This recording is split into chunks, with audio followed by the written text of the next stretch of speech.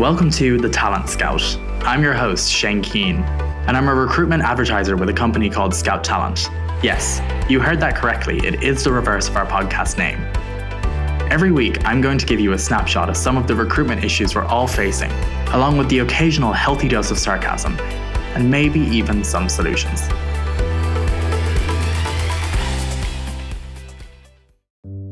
Implementing a learning management system, or LMS, is one of the best investments you can make, especially if you're expecting to successfully grow your organization's headcount. Today, we're going to be continuing talking about learning software and walk through how to implement a learning management system within an organization. Many organizations struggle to implement and launch their systems properly.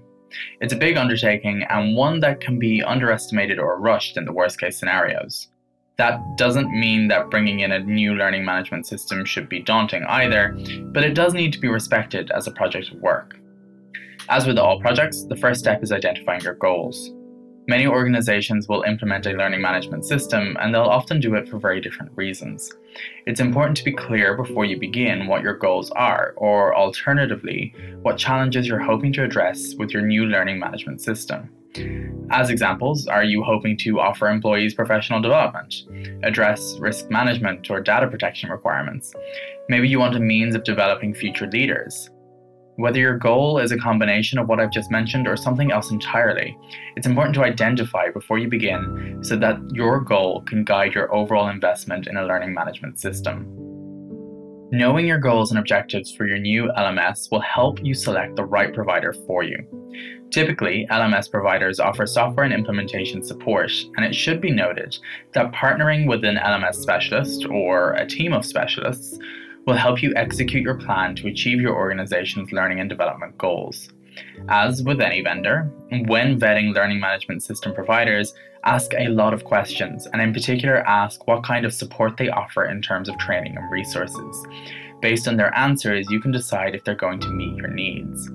With your LMS vendor selected, it's time to get the most out of your new system, and to do that, you'll need to implement and integrate it into your organization's existing structure. Easier said than done. For any successful implementation, you'll want a project manager who can bridge between your supplier and end users. A strong project manager will maintain communication with all relevant stakeholders and ensure you maintain course towards a successful implementation. As you get closer to successfully completing the implementation of your new software, it becomes important to gain buy-in from your end users. If your end users don't know that a learning management system is coming, they can hardly be blamed for not being overly excited about it when it finally arrives. Work internally to hype up the new system, and also work with your provider to distribute training videos for your end users on how they're going to be using their new system. It's worth noting that you may need to integrate your LMS with existing HR systems and processes. If you have an existing payroll system, ATS, onboarding tool, or HIRS, establishing an integration can result in time and cost savings, while also allowing you to track employee engagement as they work with different parts of your HR process. When implementing a learning management system, make sure to decide what data needs to move between your systems and how you'll accomplish this move. As an example, if your onboarding systems integrate with your LMS, new employees can quickly and easily access online training that they need and become engaged with your organization from day one. Another consideration as you continue to implement your new system alongside your provider is the end user experience.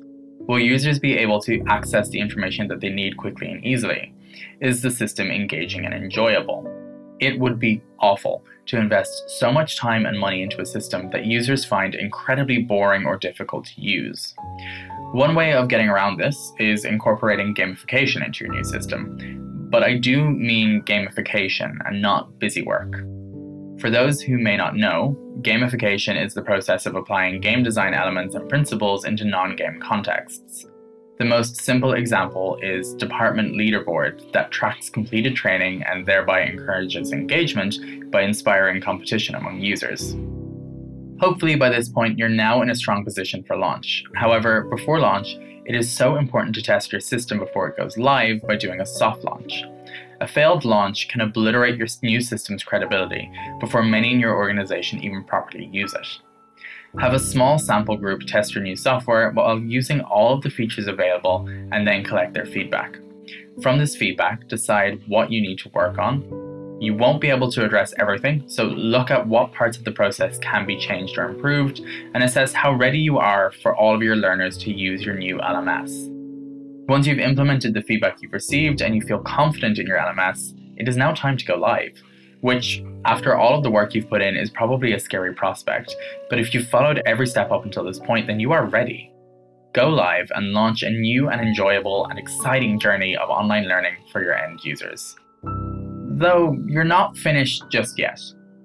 With your software implemented, it's probably worth creating a post-implementation plan to ensure your success. Continue to work with and receive feedback from your key stakeholders. Always be assessing how well your new LMS is working towards achieving your original goals, while also asking yourself questions like, how many users are progressing through the system?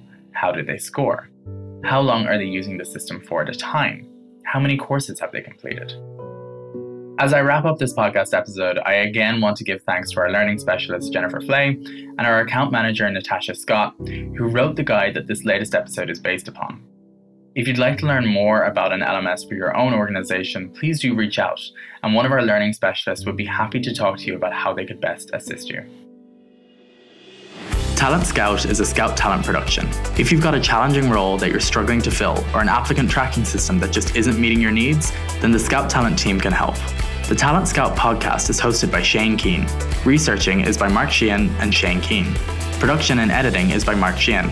For access to all of the recruitment content produced by our recruitment specialists, including in-depth free webinars on everything from hunting that purple unicorn to best practices for interviews, go to www.scouttalent.ca and follow the resources link.